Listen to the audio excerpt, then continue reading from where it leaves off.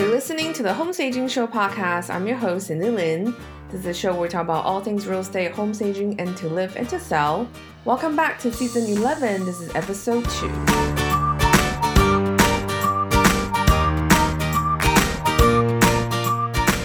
Hi guys, welcome back to another episode of the Home Staging Show. So as I explained the last episode, I'm going to be going through as many listeners' questions as I can. If you still want to submit yours, just go to our blog, stagemore.com/blog.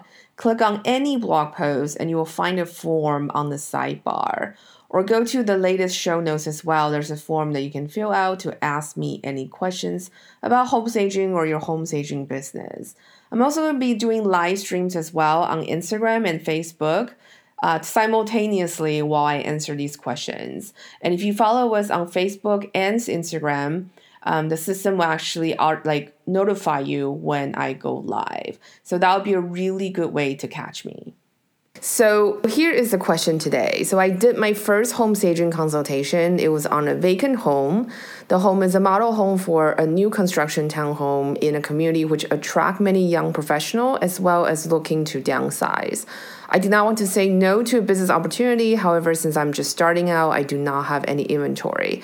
If I'm asked to help to stage this home, how do you recommend I go about getting furniture without going over my head in inventory expense? So I think this is an excellent question, and probably a lot of you encounter this as well when you're first starting out in the business, or even if you're being in business for a while and you're short on cash and you're not sure if you want to add more inventory for your business.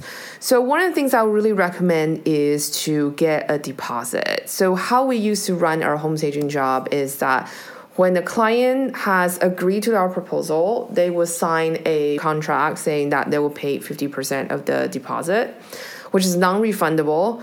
And once that is received, usually that's when I go shopping if I want to buy new inventory. The other thing too is that when I first started staging, I was really hesitant in going to vacant home staging. I really just wanted to do occupied staging because simply I didn't want to have the overhead and also like having to deal with inventory and storage and all that and moving as well. Or also just do consultations. Unfortunately, all the projects I got called for were all vacant home staging jobs. So it was an immediate decision to purchase inventory. I was really hesitant. I was at the store. I was really hesitant in buying things. My mom was with me at a time, and so she was just like, look, this is a tool for your business, so it's really important for you to invest in tools because these are the things that are going to help you make money. So that was a really good business lesson for me because ever since that, I really start looking at my inventory as tools to make me money for my business. But with that said, that doesn't mean you go out and buy everything under the sun because that would be bad, and we don't have unlimited resources, time and money. So one of the suggestions I would have is to look at what type of jobs that you're booking. So when you're first starting out, you will want to do as many different types of projects as possible because you can get a really good sense of what you like and what you don't like. And then also you can figure out, for example, the logistics for doing starter home is a bit different than logistics of doing a multi-million luxury home. Simply the amount of inventory is going to be different. The size of inventory is going to be different. So the vehicle, like the moving company, etc., is going to be different as well. So when you do different types of jobs, you're going to encounter different types of logistics. Some of them are fairly easy to handle, and some of them are simply kind of like the elevation of like the smaller original problem. But either way, it's a really good way for you to learn what type of jobs you like and what type of jobs you don't like. And when you figure that out and which type of jobs you can excel at, it's much easier for you to niche down and find your sweet spot. Because that's exactly what I did in my business. And once we start niching down, it really changed our business operation. The operation was so much smoother. It was really leaner because we're just focusing on one type of homes to stage. So that means that I just need to market to that certain type of demographic, that type of real estate agents who represent that type of home. And also inventory wise, because we only did a specific kind of home. So the inventory size is roughly the same. I mean, we're not going to get like an oversized sofa simply because that's not the type of job that we do.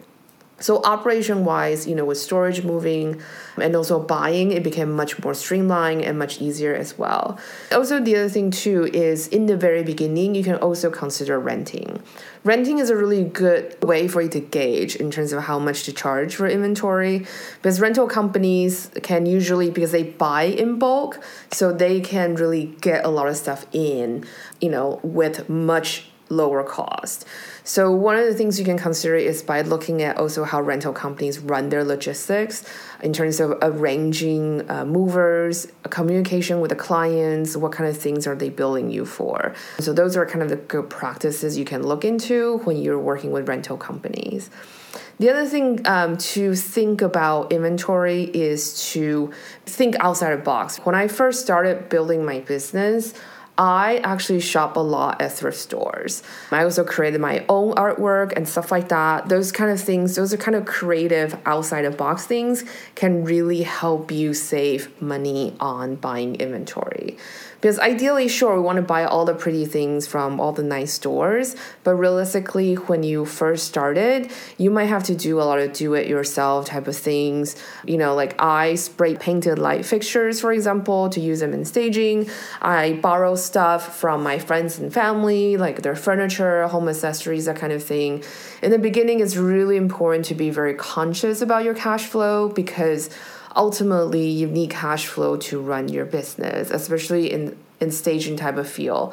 Even if you're renting furniture, you still need to supply, things like soft goods, for example, like people don't rent bedding. You need to bring in, like additional artwork, lifestyle accessories, just little things. So those are kind of things that you need to really think about, and also just like figure out what are some of the things that you can save on and what are some of the things that you should basically invest.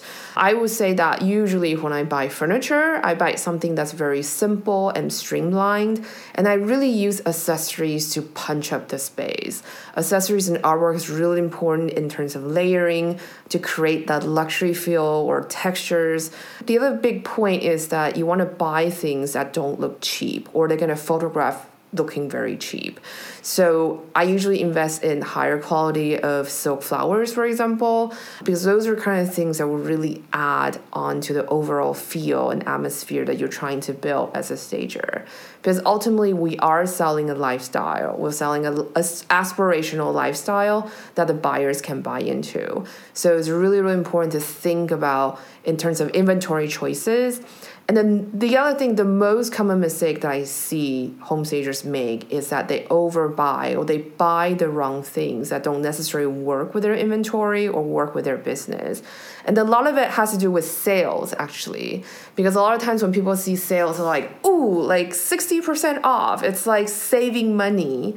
But the other thing you have to think about is that if you bought something, even though you saved 60%, and it's on sale. But the thing is, if it sits in a warehouse, it's going to take up space, so you can't get other inventory in. If it doesn't go out make you money, then it's kind of a waste of space.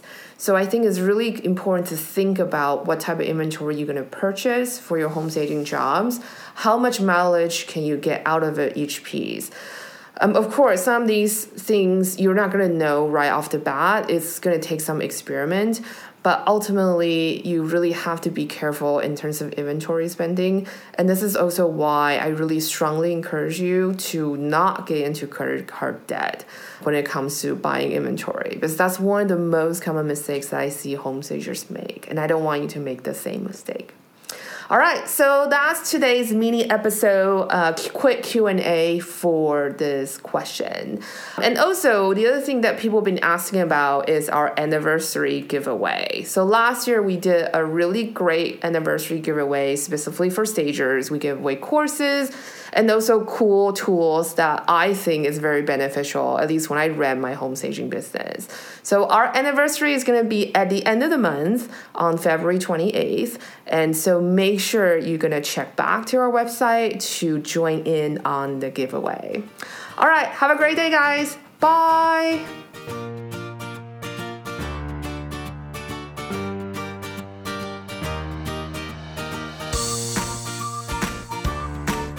So that's it for today's show. Thank you so much for listening. If you want to help and support the show, there are 3 ways to do so. You can leave a review and rating on iTunes.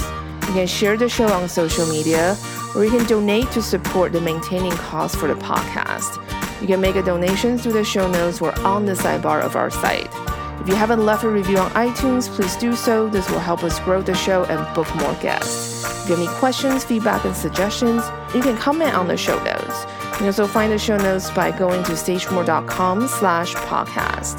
That's it. Have a fantastic week and happy staging.